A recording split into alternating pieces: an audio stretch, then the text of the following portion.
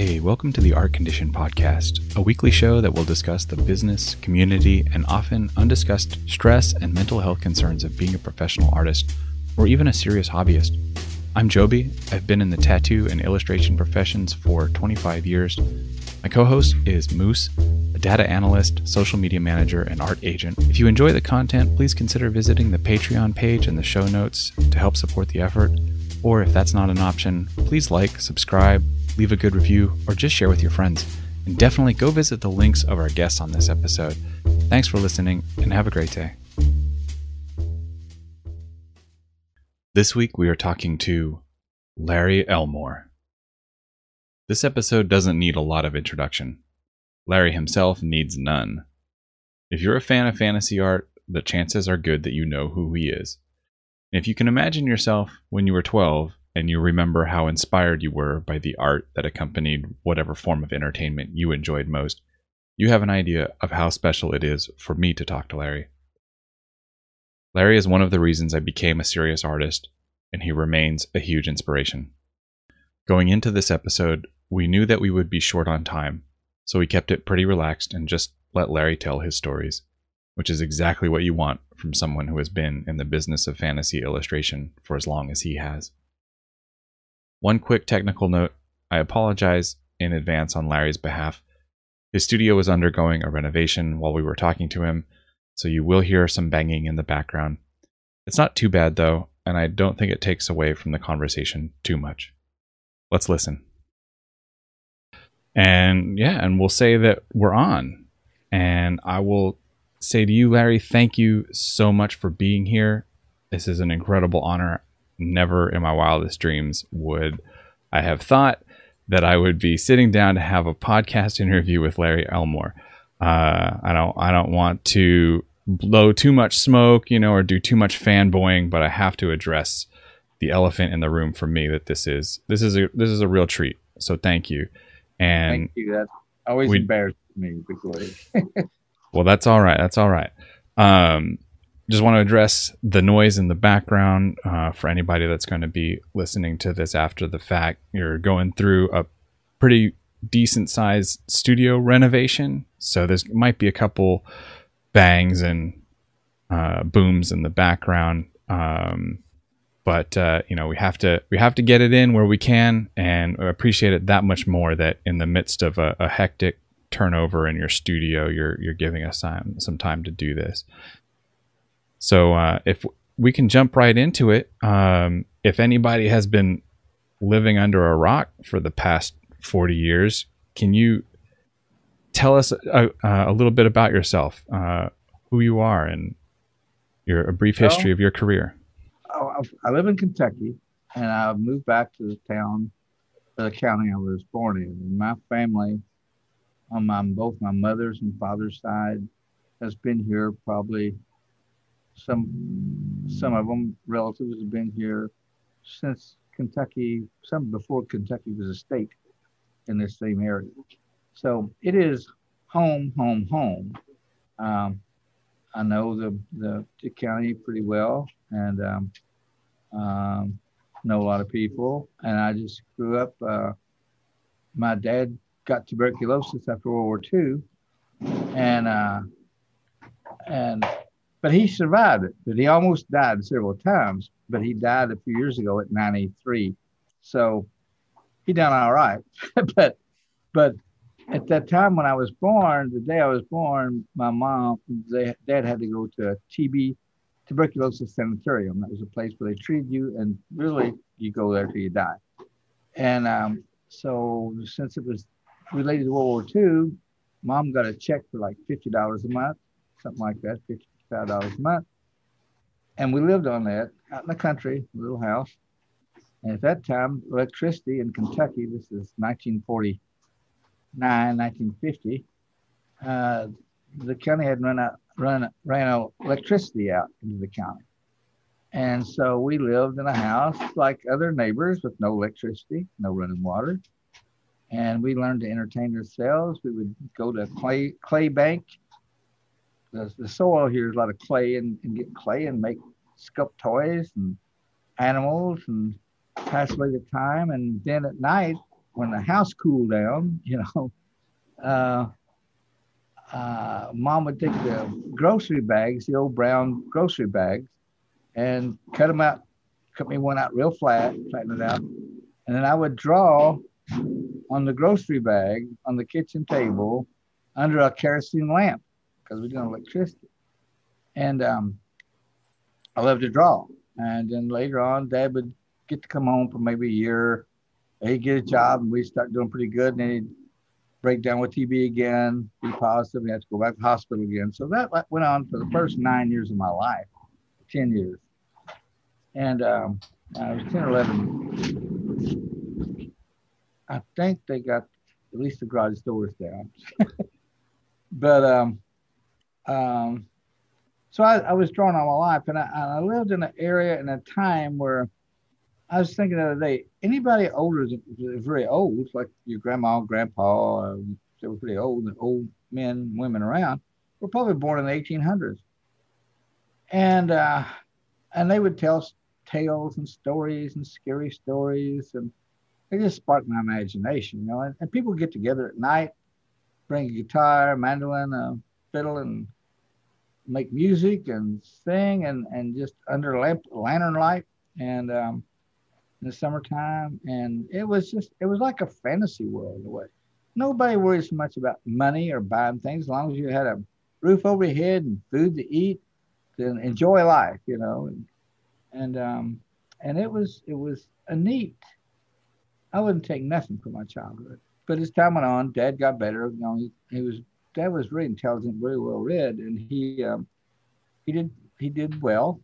And I mean, we weren't rich, but he got us up to average standard of living for Kentucky at that time, and we was doing okay. And then I wanted to go to college and major in art. So luckily, Kennedy they just passed a bill that for if you couldn't afford a college, to go to college, you could get loans and grants. So that's how I got to go to college, and loans and grants. And then done well in college. I was chosen for one of their top artists. They was working on a scholarship for me for Pratt to get a master's degree, but I knew I was going to be drafted, and I was. I got out of school in December of 70, and I was in the Army of January 71. So I was out of school for about a month before I was in the Army, and did 2 years in the Army, and a year in Germany, which I got to see castles and everything else. I got into fantasy art when I was in college, and called it adventure art. And there wasn't no such thing as fantasy art. This is even before I'd seen my first Frazetta painting. But I found some old books. We had a lot of old books.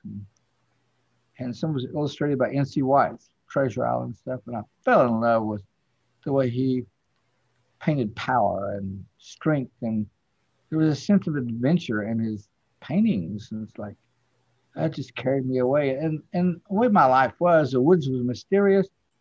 Like when people would come up to play music at night on our porch, they would come from the woods. I was young. I thought they lived in the woods.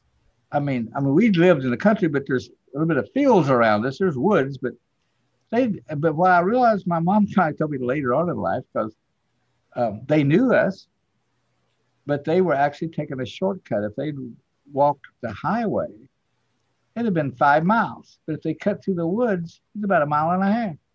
And so they didn't live in the woods under trees. They were just normal young people. And they looked like adults, but they were 17, 18, 19 years old.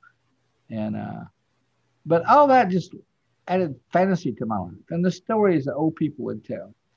And back then, there was no central heating. You had a coal stove or a fireplace. You either burnt wood, burnt coal, and that was it, the heat. And to cook, you had a wooden stove in the kitchen. So in the summertime, you get 105 degrees, and you had to cook off a wooden stove in the kitchen, no air conditioning, no electricity, not if you couldn't even run a fan. It was pretty miserable, but I don't know, it was just life. But all that added to fantasy. It's like I was living in a fantasy world. and to an extent, especially when you're innocent and you don't know that the cruel realities of the world, and so, but that, I think that sparked it all. And then when I was in college, I saw Frazetta's first coloring painting, and I flipped out. But I was already been looking and going to the library trying to find who lived in Europe, it's around the time of maybe the Romans or something, because they didn't teach you that in school, in high school, and in college. I've taken American history classes, even world history. They don't touch on that. They just start out with, you know, the Egyptians, the Romans, the Greeks, goes up from there. They don't talk about Central Europe or England or Ireland. And so I was determined people live there. There's a Stonehenge up there. Been there a long time. So I'd go to the library and try to find it. Well, even in the books they labeled all of Europe, Northern Europe, as battle axe cultures. So they weren't classified as civilization. That came along later. But at that time, it's like they were nothing. They were just primitive civilization. And then I found the word Celts in a book. And I'm like, okay, let's start tracing them.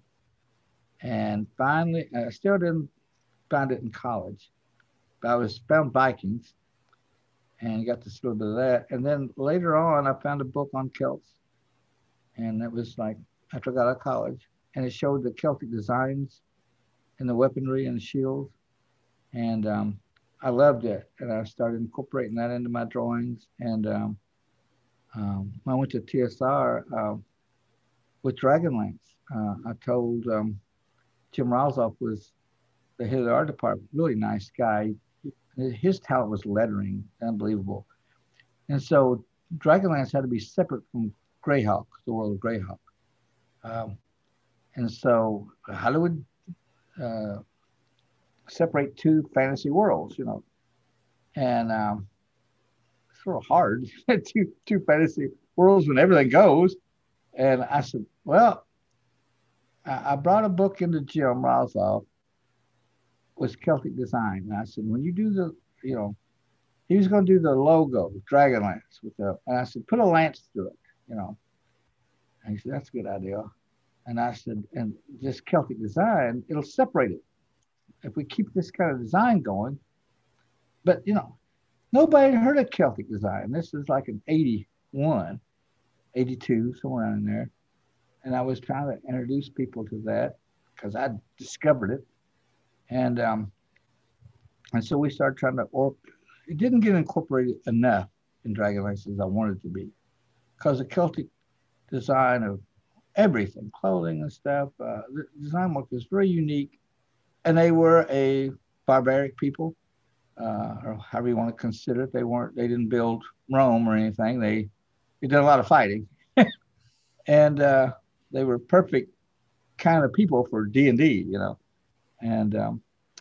and so, but we did incorporate some when we could. I tried to, on the figures I painted for the first time. I tried to give it a little bit of a twist. So was that your first professional occupation? Like aside from the military, was TSR your first professional gig?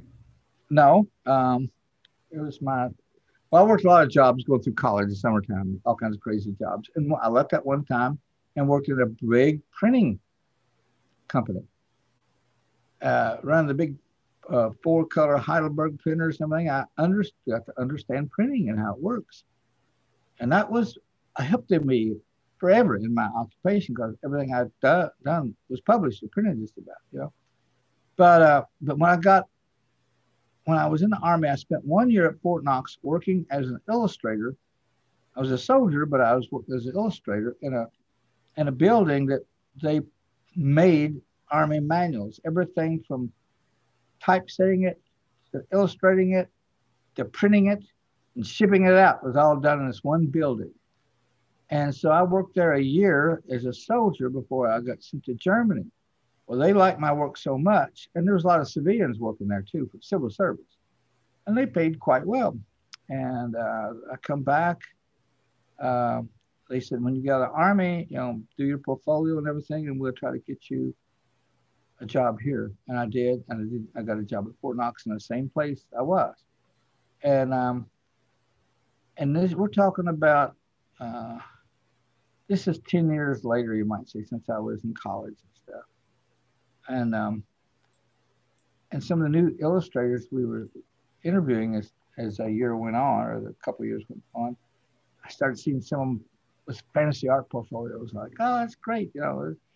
Some fantasy art people. I wasn't the only crazy person out there. And well, by the time I got to the Army, there was Boris who'd come along, and I always liked Jeff Jones's work that was publishing back in the 60s. Bernie Wrightson's drawing. I followed all Bernie Wrightson stuff. Some of those guys were the core right then in the 60s. And when I got to the Army in 71, there had been new people. Boris Vallejo had come on the scene and a few others. And so I worked at Fort Knox, and I got up to a GS9 making back then and in 73, 74, 74, 75, I guess, somewhere around in there. I was making about $20,000 a year, which was, well, I kept getting raises. I got around 20-some thousand a year. And at that time, that'd be like making 80,000 a day, just about. I'd bought a new house, and I got published in National Lampoon on the side while I was working at Fort Knox. And then heavy metal. I got published some in heavy metal. And I guess that's where TSR must have saw my work. And they called me at work and wanted me to do a freelance job for them. So I did. And they liked it. And then I'm trying to make this short. Then they asked me to work for them, to move to Wisconsin. I'm like, no, I just bought a new house. I'm happy. And so I told them that a couple of times. They flew me up there to let me see the company. Well, that scared me even worse because I was like 32 and most of the people was like 18, 19, and 20. The only person who's older than me was Gary. I met him. I'm like, well, there's one dude older than me. And 2 or 3 more that was my age, a little bit older. And they showed us everything really nice. And I thought, man, it'd be a great place to work. It seemed very creative. But we had 2 kids by then. And I said, well, I can just keep freelancing and work on Fort Knox. It's steady money. And so I told them no again. So then the president of the company, which I think was Brian Bloom, or Keith Bloom, Kevin Bloom, I think. He was a lawyer and he was president at the time. They would rotate who was president of the company. And he flew down to my house and I picked him at the airport. And being good Southerners, we fixed him a big supper. We call it supper. We don't call it dinner, not in the South. Fixed him a good supper. And after he ate, my wife got out cake and coffee, and sort of sat back and talk about business. Well, he just turned right around at me and said, we want to hire you really bad. He said, how much do you make at Fort Knox? I said, 20,000 a year. He said, well, double it. I'm like, God bless. I mean, double it. But I stayed cool. I'm like, I said, my wife works. And she was a good secretary, typist, everything of that kind of stuff. And she was working for City Hall. And he said, how much she makes? I said, she makes 12,000 a year. And at that time, 12,000 a year for a woman was pretty good money. And he said, well, double it. He said, she could work for us. We got plenty of jobs like us. So I'm like, that's $64,000 or $62,000. And I freaked out. I looked at my wife. She gave me this look like awestruck is beyond her. So I was looking for a sign like yes or no. And she sort of like gave me a little bit of a forward nod. And I said, well, what about this house? We just bought it. I'm going to do. He said, we'll either buy it and sell it for you, or we'll just take it over and sell it for you. Don't worry about it. And we'll have a place waiting for you when you get there. I'm like, I guess you just bought yourself an artist. And about a month later, I was moving to TSR, and they had a house rented waiting for me. And they were super nice. So I really felt obligated to them, and I did the best I could. And I worked. My average day was about 16 hours a day, probably. Oh, not just at TSI. I'd come home and work till 3 in the morning. Two, two was about my normal bedtime, and sometimes all nighters. But I enjoyed it, and I didn't think it was bothering me. I mean, I drank black coffee and smoked cigarettes, and that kept me going. I was wired 24 hours a day. So no wonder later on I've had 3 heart attacks. I finally had quadruple bypass surgery. I had 1 stroke. I've never stopped painting through it all. And Oh man. I just had quadruple bypass about a little over a year ago, and the doctor he said, "Well, your pick's up pretty good." He said, "I think I bought you 15 more years." I said, "I'll take it, man." And That's a whole other career. Yeah, it is, man. All those, but here's what's getting me, man. I can't paint as long as I used to. Of course, I'm 72 years old, but after I get in a good 8 hours, I'm pretty much shot, just sort of brain dead. And I'm complaining. My wife's looking. I said, "You're not a young man anymore. You're an old man." I said, "Well, in my mind, I'm the same age I always was. It doesn't change." Well, if it makes you feel better, a lot of artists today feel exhausted after 8 hours of work, like that they're spent after that anyway. So it's or not even 8 hours. Sometimes it doesn't even take someone 8 hours to get. I work 4 hours sometimes. I'm like, I gotta take a break. Gotta take a walk or something. If I worked 4 hours, the rest of the day I'd be lost. I wouldn't know what to do. I really wouldn't know what. I would end up drawing. I draw from homes. One of the questions that we had originally intended to talk to you about was burnout.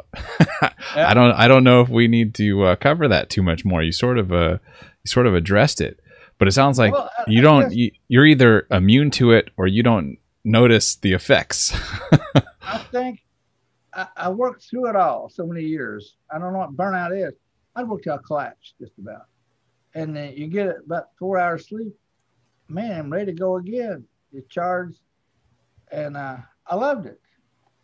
And there wasn't much else I'd rather do than to do art, And I never got tired of it. Sometimes I call it hitting the wall. I tell my wife, I've hit the wall. And she's like, "Well, it's about time." It's like I'm totally exhausted. I just got to sleep. And then maybe I would sleep for 10 hours, 12 hours sometimes. On a weekend, lots of times, just sleep. And I sort of recharge my batteries, and I can run that way for another week. Did you ever have repetitive use injuries like tendonitis in your hands or cramping or anything like that? Yeah. I've had to have my shoulder, my right shoulder. I used to get cortisone shots in it. Now I found out that that's not good for you. It deteriorates your cartilage. And so the last time it was about 3 years ago. I couldn't pick up a cup of coffee. I couldn't raise my right hand, even with my chest. I had coffee sitting over on the table, and I couldn't pick it up. I'd use both hands to help me get over it. And I just couldn't paint. And so I didn't want cortisone shots. But I had a friend that was a chiropractor. Well, to be honest, I didn't believe too much in chiropractor. I'd gone to one time, and he didn't do nothing for me. I said, well, this friend of mine, he was my age, and he was a millionaire because he had like 6 chiropractor businesses scattered in Kentucky. And I was talking to him one time. He said, "The reason I'm doing it because I love chiropractor like you do art." He said, "I can heal a person." And he said, "That's my life." And so I thought, okay, I'll give him a shot. Because here I was, my left arm was hurting because I had a habit of leaning on a chair arm. I eventually took all the arms off my chair, so I couldn't do that in the studio.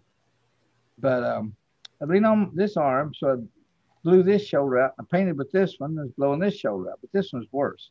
And I also had a hump on my back. It's called the illustrator hump. I don't know. It was just bundles of nerves, just this hump getting bigger.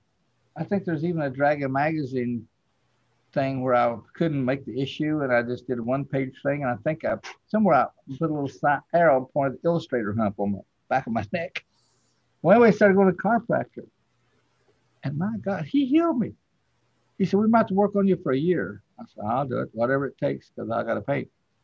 Within 3 weeks, my right shoulder, everything was great. And he didn't really work on my left that much, just a little bit. And I went to him for almost a year. The illustrator hump went away. Now I could turn my head all the way around, look behind me. Um, it worked. A good chiropractors know what they're doing. But like he said, there's a lot of flaky ones out there. You got to get, he said, like everything else. He said, well, he knows me. And he said, there's a lot of so-called artists out there. A lot of them are not very good, but some are really good. He said, all life's that way. I said, okay, I believe you now, man. And, but yeah, he's kept me painting. If it wasn't for him in the last several years, I would have had to quit. And that is relieving to hear that you there's hope if you get the right guy.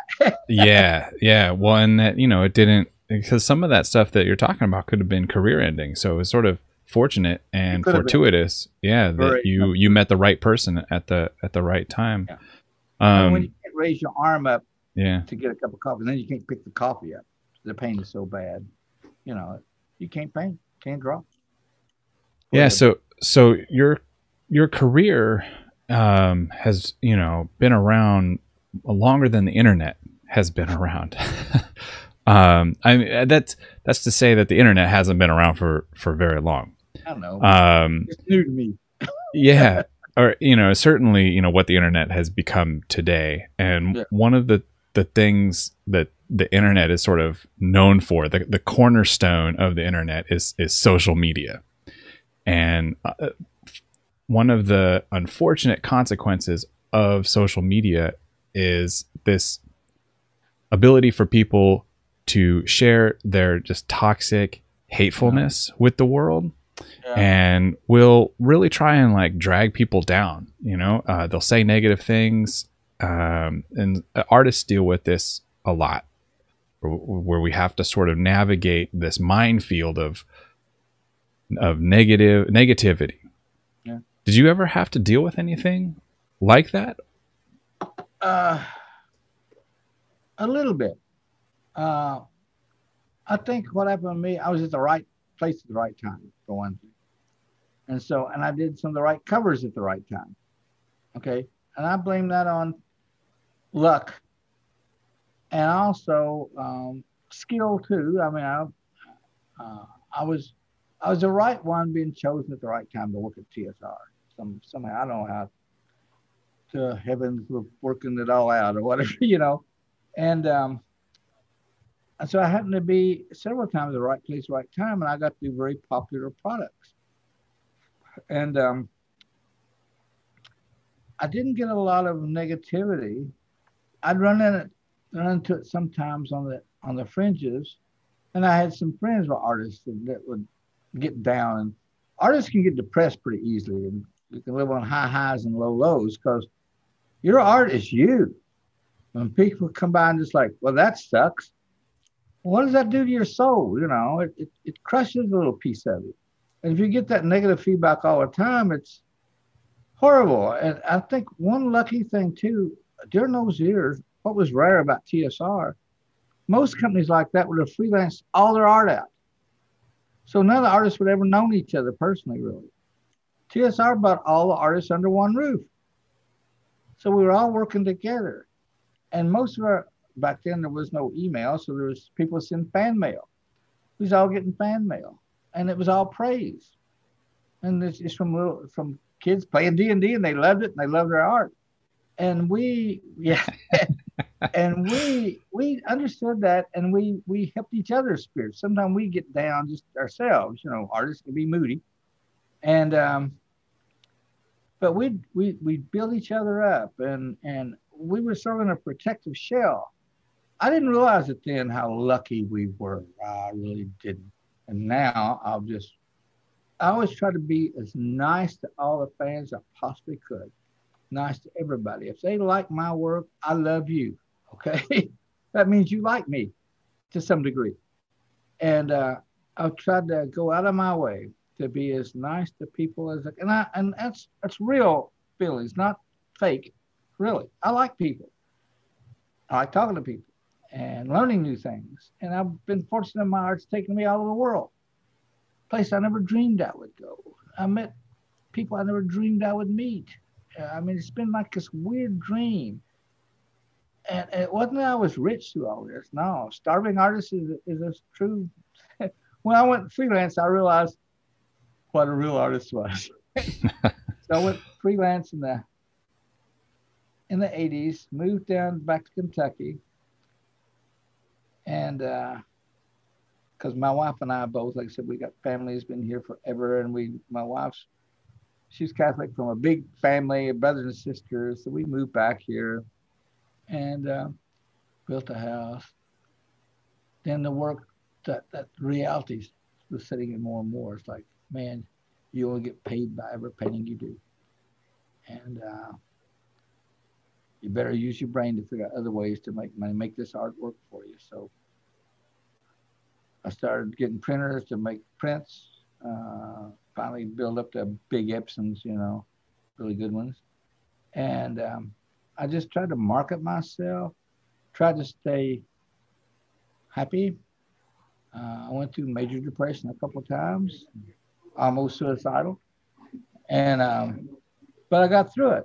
And I think the fans helped me with their letters and things, and my family. And I just, I was come to the time the old saying was, pull yourself up by your bootstraps. You gotta keep going. And I did. And, but people have been nice to me, and I've tried to be nice. I hope I haven't offended anybody out there. Stay politically neutral publicly, and in real life, I'm pretty neutral on all this stuff. I just let's just try to find the truth of things. I don't care how you feel about things, but what's the truth? That's all that interests me. And it's weird me saying this. I want my life to understand reality and truth as much as possible. But I paint in a fantasy world. So I guess maybe it bounces out some way. I don't know. I live in a fantasy world, but I also live in reality. And when everything was going digital painting, I told my wife, I said, be prepared for some hard times. And she said, well, times are not that great now. I said, well, it's going to get worse. She said, why? And I said, I'm not going to go digital. She said, why not? I said, I don't want to paint digital. I like the smell of paint. I like the texture of paint. I like everything about paint. I like doing it by hand.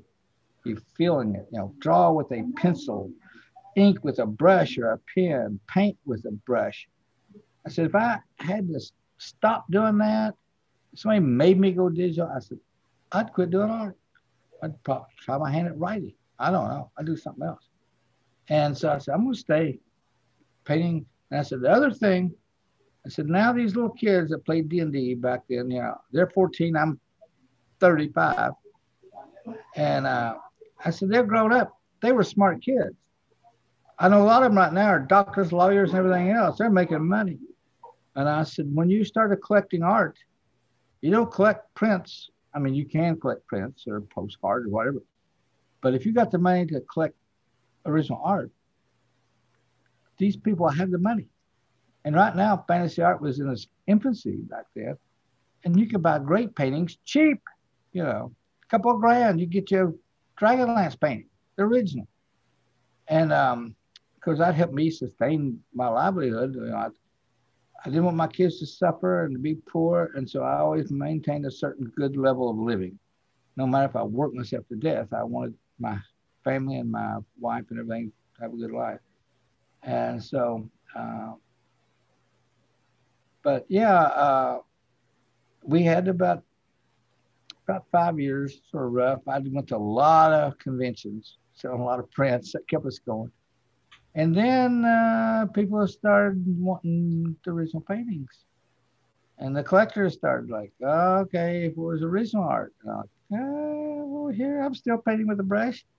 And so, man, it really broke loose. And my paintings are going, if I'd had all those old paintings I sold, I would be a rich man. But I sold them all to live. you know. I've got about 10 or 15. I got about 10 or 12 of ones I kept because I liked them. And there was more, but I had to sell some that I really loved over the years, just to pay the bills. You know, something comes along, like in all families, something you aren't prepared for. You need another 5,000 now. So I sold the painting. I sold two to get 5,000. Yeah. Well, this idea of having a positive attitude, looking to your fellow artists for support, especially in the hard times, of which you have seen many ups and downs. Over the course of that, though, have you met any of your heroes? And if so, did any of those encounters ever not go so good? You don't have to name names, but just curious. Well, there's two things that stick out to me. One's sort of negative and one's sort of positive.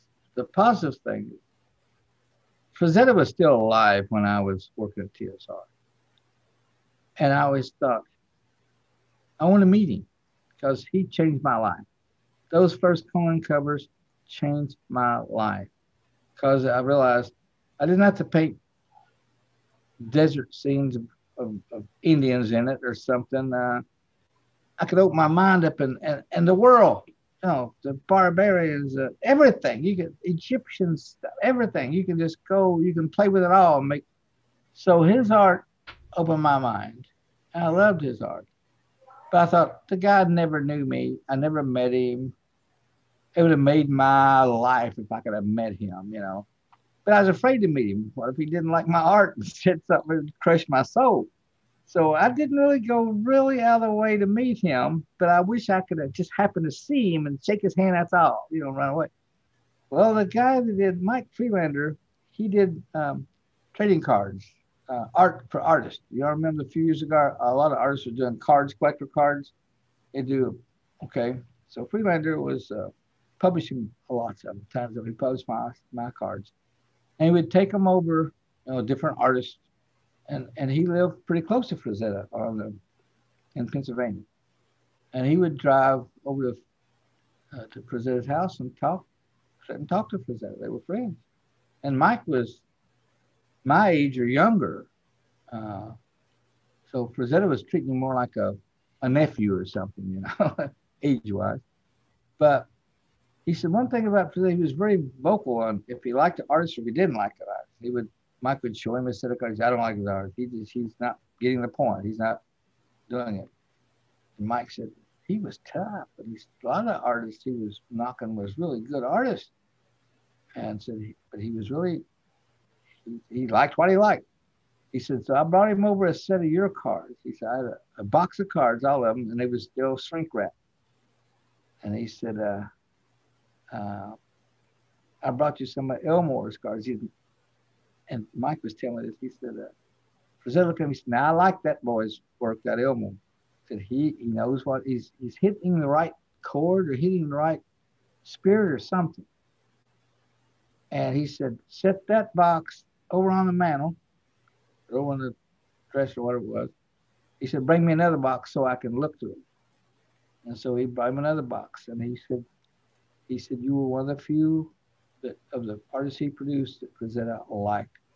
And I wasn't trying to copy Frazetta, when I was in college, I did one piece in pastels trying to copy his art.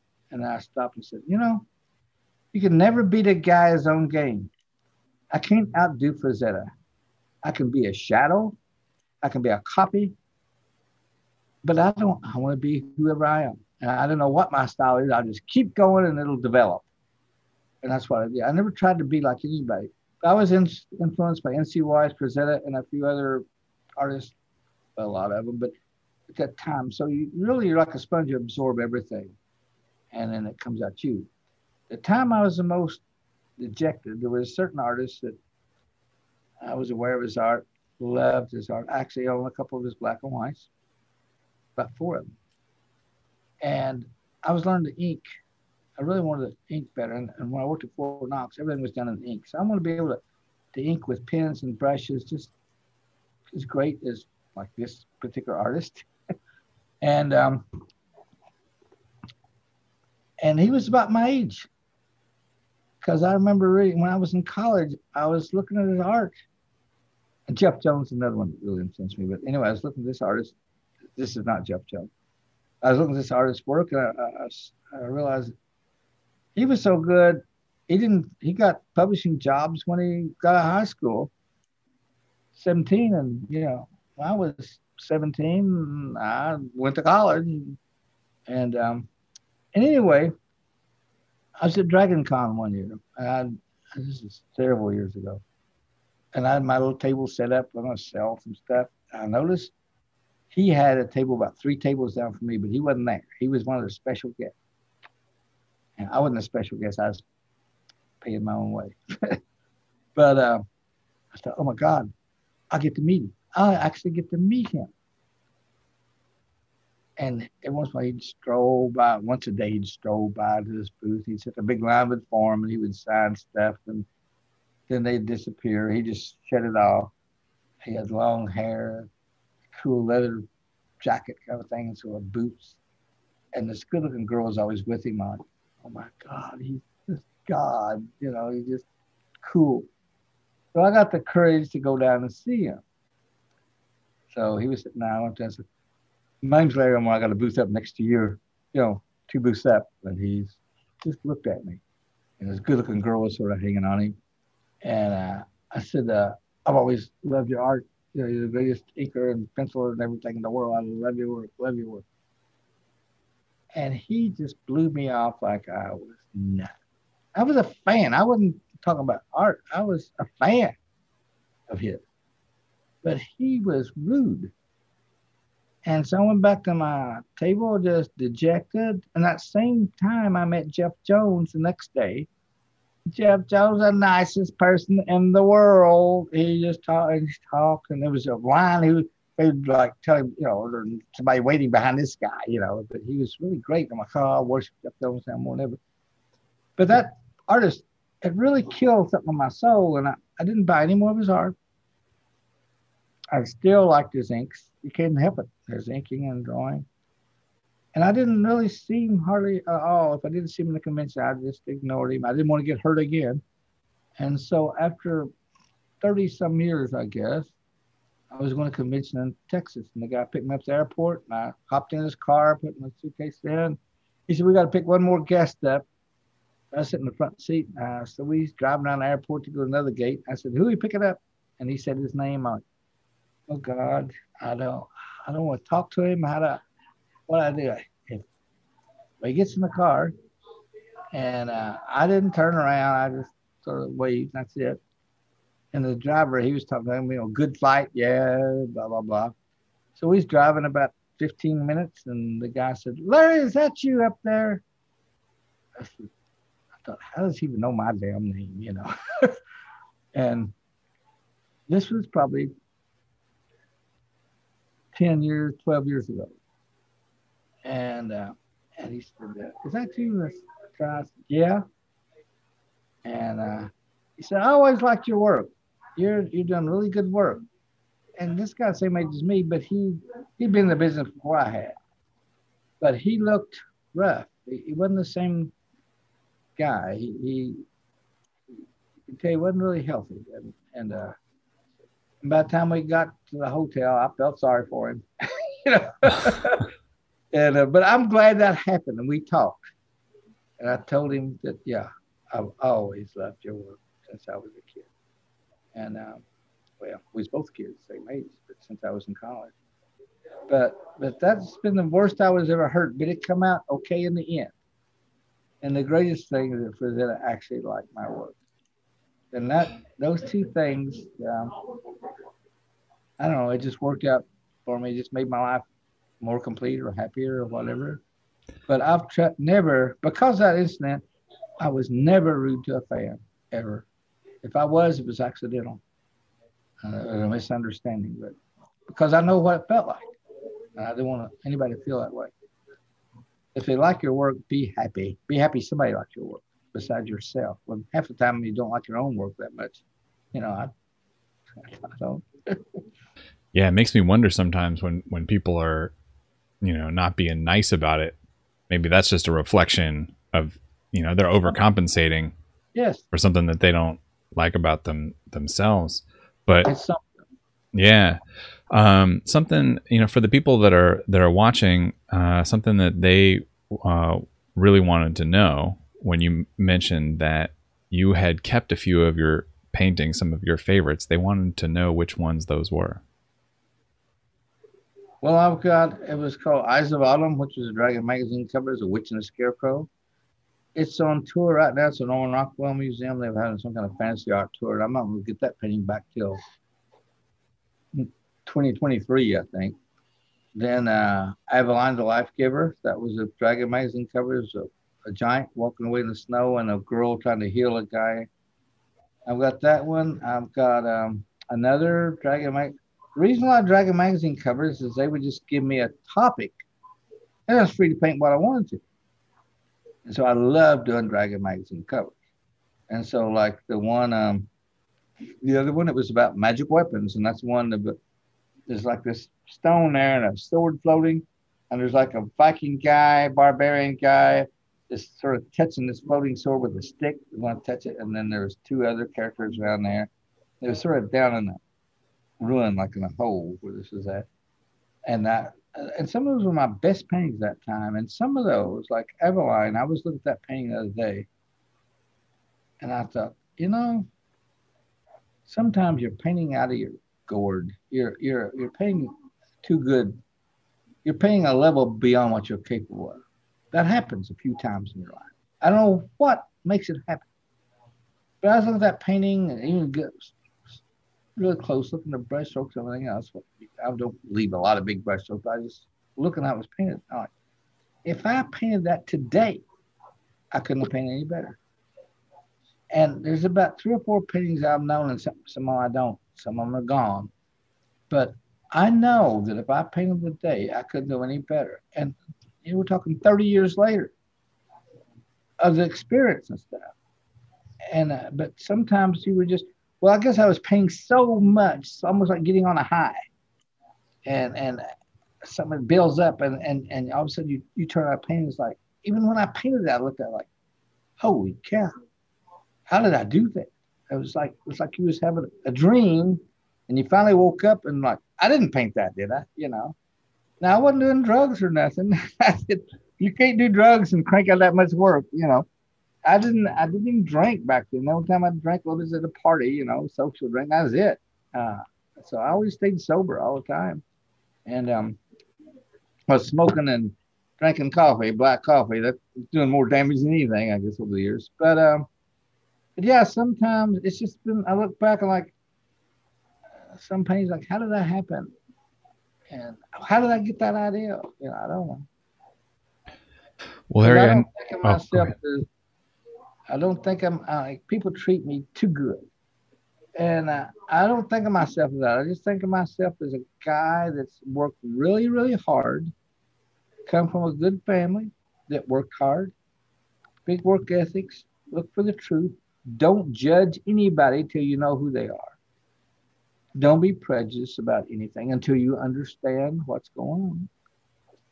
Those kind of things is the rules I follow. And I worked with this old Mexican guy at Fort Knox. Loved him. He's retired Army. And I learned more from him about life than anybody just about. But a lot of his sayings I find myself saying today. And one of them I say the most. And let's see, when I'm doing a painting sometimes, you don't know. You're trying to paint something you know how to paint. I mean, that sounds stupid, but you know what you want in your mind, but you know how to paint it. And Oscar was his name. He'd always say, do your best and guess the rest. And he said, but do your best and then guess the rest. And so that's been my philosophy. When I'm doing a painting, I do my best. And then if it's beyond my comprehension, or by my experience, it's like, I'm just going to guess goes this direction. And you'll know soon enough if you guess wrong. Instead of looking at that crap, like, oh, back up now. Let's go another direction. But do your best and guess the rest. And that's what I've always tried to do with people, with art. and and life, I guess. And I always thought of myself just average guy. Like life is like a battlefield, and there's shells going and bombs going on. You're going through life, and you see some of these old films stuff where there's having a battle. How does anybody survive that battlefield? But there's those lucky ones that just don't really. They get grazed and they get knocked down or fall in a hole, but they get up and keep going. That's the majority of people. And with me, I just like I missed a lot of big bullets. I missed a lot of bombs. I got winged a few times, but all in all, kept running full speed. And the goal was just to do one good painting. And I think you'll never know when you do that one good painting until after it's done and you're looking backwards. The people say, you're going to do a masterpiece? And no. For all I know, I might have already done my masterpiece. I don't know if it'll get any better or what. And but that's sort of my philosophy on life. Larry, you had mentioned before we started that you were going to be a little short on time. I don't know where you're at now. Do you have time for a couple more questions, or do you have to get going? Hey, Betty. My wife was in here a minute ago. Now she's gone. Okay, let's do one more anyway. Sure. No, not at all. That's awesome. Well, I guess I'm curious to know, you talked about working 16 hours, even 8 hours for a lot of people is a long time. And we've talked, before the recording a little bit, and how you can get into these zones, these states of mind where you're just like, you're forgetting everything, what's going on around you. And that can be tricky for some artists to get into that state of mind and that kind of focus and attention with their work. Do you have a process for getting into that zone, or have you just always sort of naturally been prone to that? I can tell you my habits. Yeah. I come every morning and I got my black coffee and I sit in front of my painting. And usually I don't feel like painting, I mean, if it's like, how do you feel? Like, well, I'll go back to bed or I'll go do something else. But I sit there and I look at it. And I just look at where I'm at, what I got to do, what might be wrong already. I don't think about, I've got to start painting this morning. I don't enter my mind. I'm just looking at painting. And sometimes you come to realize, I don't know what happens. You don't even realize it, but you're painting. Okay. I look at it and somewhere in the process, I've started painting. And without really knowing it, or that happened to me a lot when I just leave the palette out and cover it up and I just started into it, but now I'm trying to be a little bit neater with that. But I'll sit there and I say, I don't feel like painting. And I'm looking at the painting, and then all of a sudden I'm mixing paint. And I'm like, I start. And then I just didn't want to stop. And there's one more level that you could get into, and it was real rare. Maybe 10 times in my life it happened. And if you've been painting for like 4 hours, and nobody's bothered you, nothing's, you're just, like my wife worked, when we moved back here, she worked for City Hall again. She's working, the kids are at school. I'm here, got everything locked up and signs of, Larry's gone, don't disturb me or something. And you'll be painting, and you're getting deeper into it, and all of a sudden, there's a name for this, I can't remember what it is, but something clicks. You're almost having an out-of-body experience. You're watching yourself paint. And you're reaching over your palette, hitting all the right colors. They're mixing perfect colors. And it's like your body went on automatic. The painting took over, or the painting part of you. And you're almost like your consciousness is back away from you and you're watching it happen. And you're even thinking like, this is so cool. Don't ever stop, but you don't think of it too much or you'll quit. You're in a zone, and it's like there's like an alpha waves or something happens. And it takes a lot, so many like hours or so of concentration, and you get there. And you get in this zone. But anything can break it. Doesn't take much So somebody just knocks on the door, rings the bell, walks in, talks to you. It's gone. It's over. And they're still working on the studios. But that was the 2 levels. One was just the painting would pull me into it. I'd just start painting every day. I didn't have to dread it. I just sit there. And the way you could be dreading it, but before long, you're just painting, but hardly realizing you're at it. And the other one's when you paint a long time, nonstop, then you get in the zone, and it's like your sort of consciousness is floating over you or something. And it's not like I'm looking down at me or any of that kind of stuff, but it's like your awareness seems to be separated from what you're doing. I don't know. It's just, and I've talked to a few people that get some zones like that, and they say it's great. But anything, a loud noise, you got to stop and look around. It's gone. You're out of it. And it takes hours to get there. But that's really neat. I haven't experienced that in a while because too much going on all the time. You got to have a good 4-hour run at no interruptions, and then to get to that zone, whatever it is. And there are so many opportunities for interruption, more so these days than ever. Well, I know that you had said just one more question, but can I slip in a quick, it's a yes or no one. All right. Did you ever play D&D? Yeah. Yeah, okay. I would like to play more, but it's too time consuming. I mean, I got painting is time consuming. So I had 2 things I love to do, but both required a lot of time. So I chose painting. But I like D&D. Loved it. All right. We ran about a 4-year campaign when I worked there. Oh. All the artists. Yeah.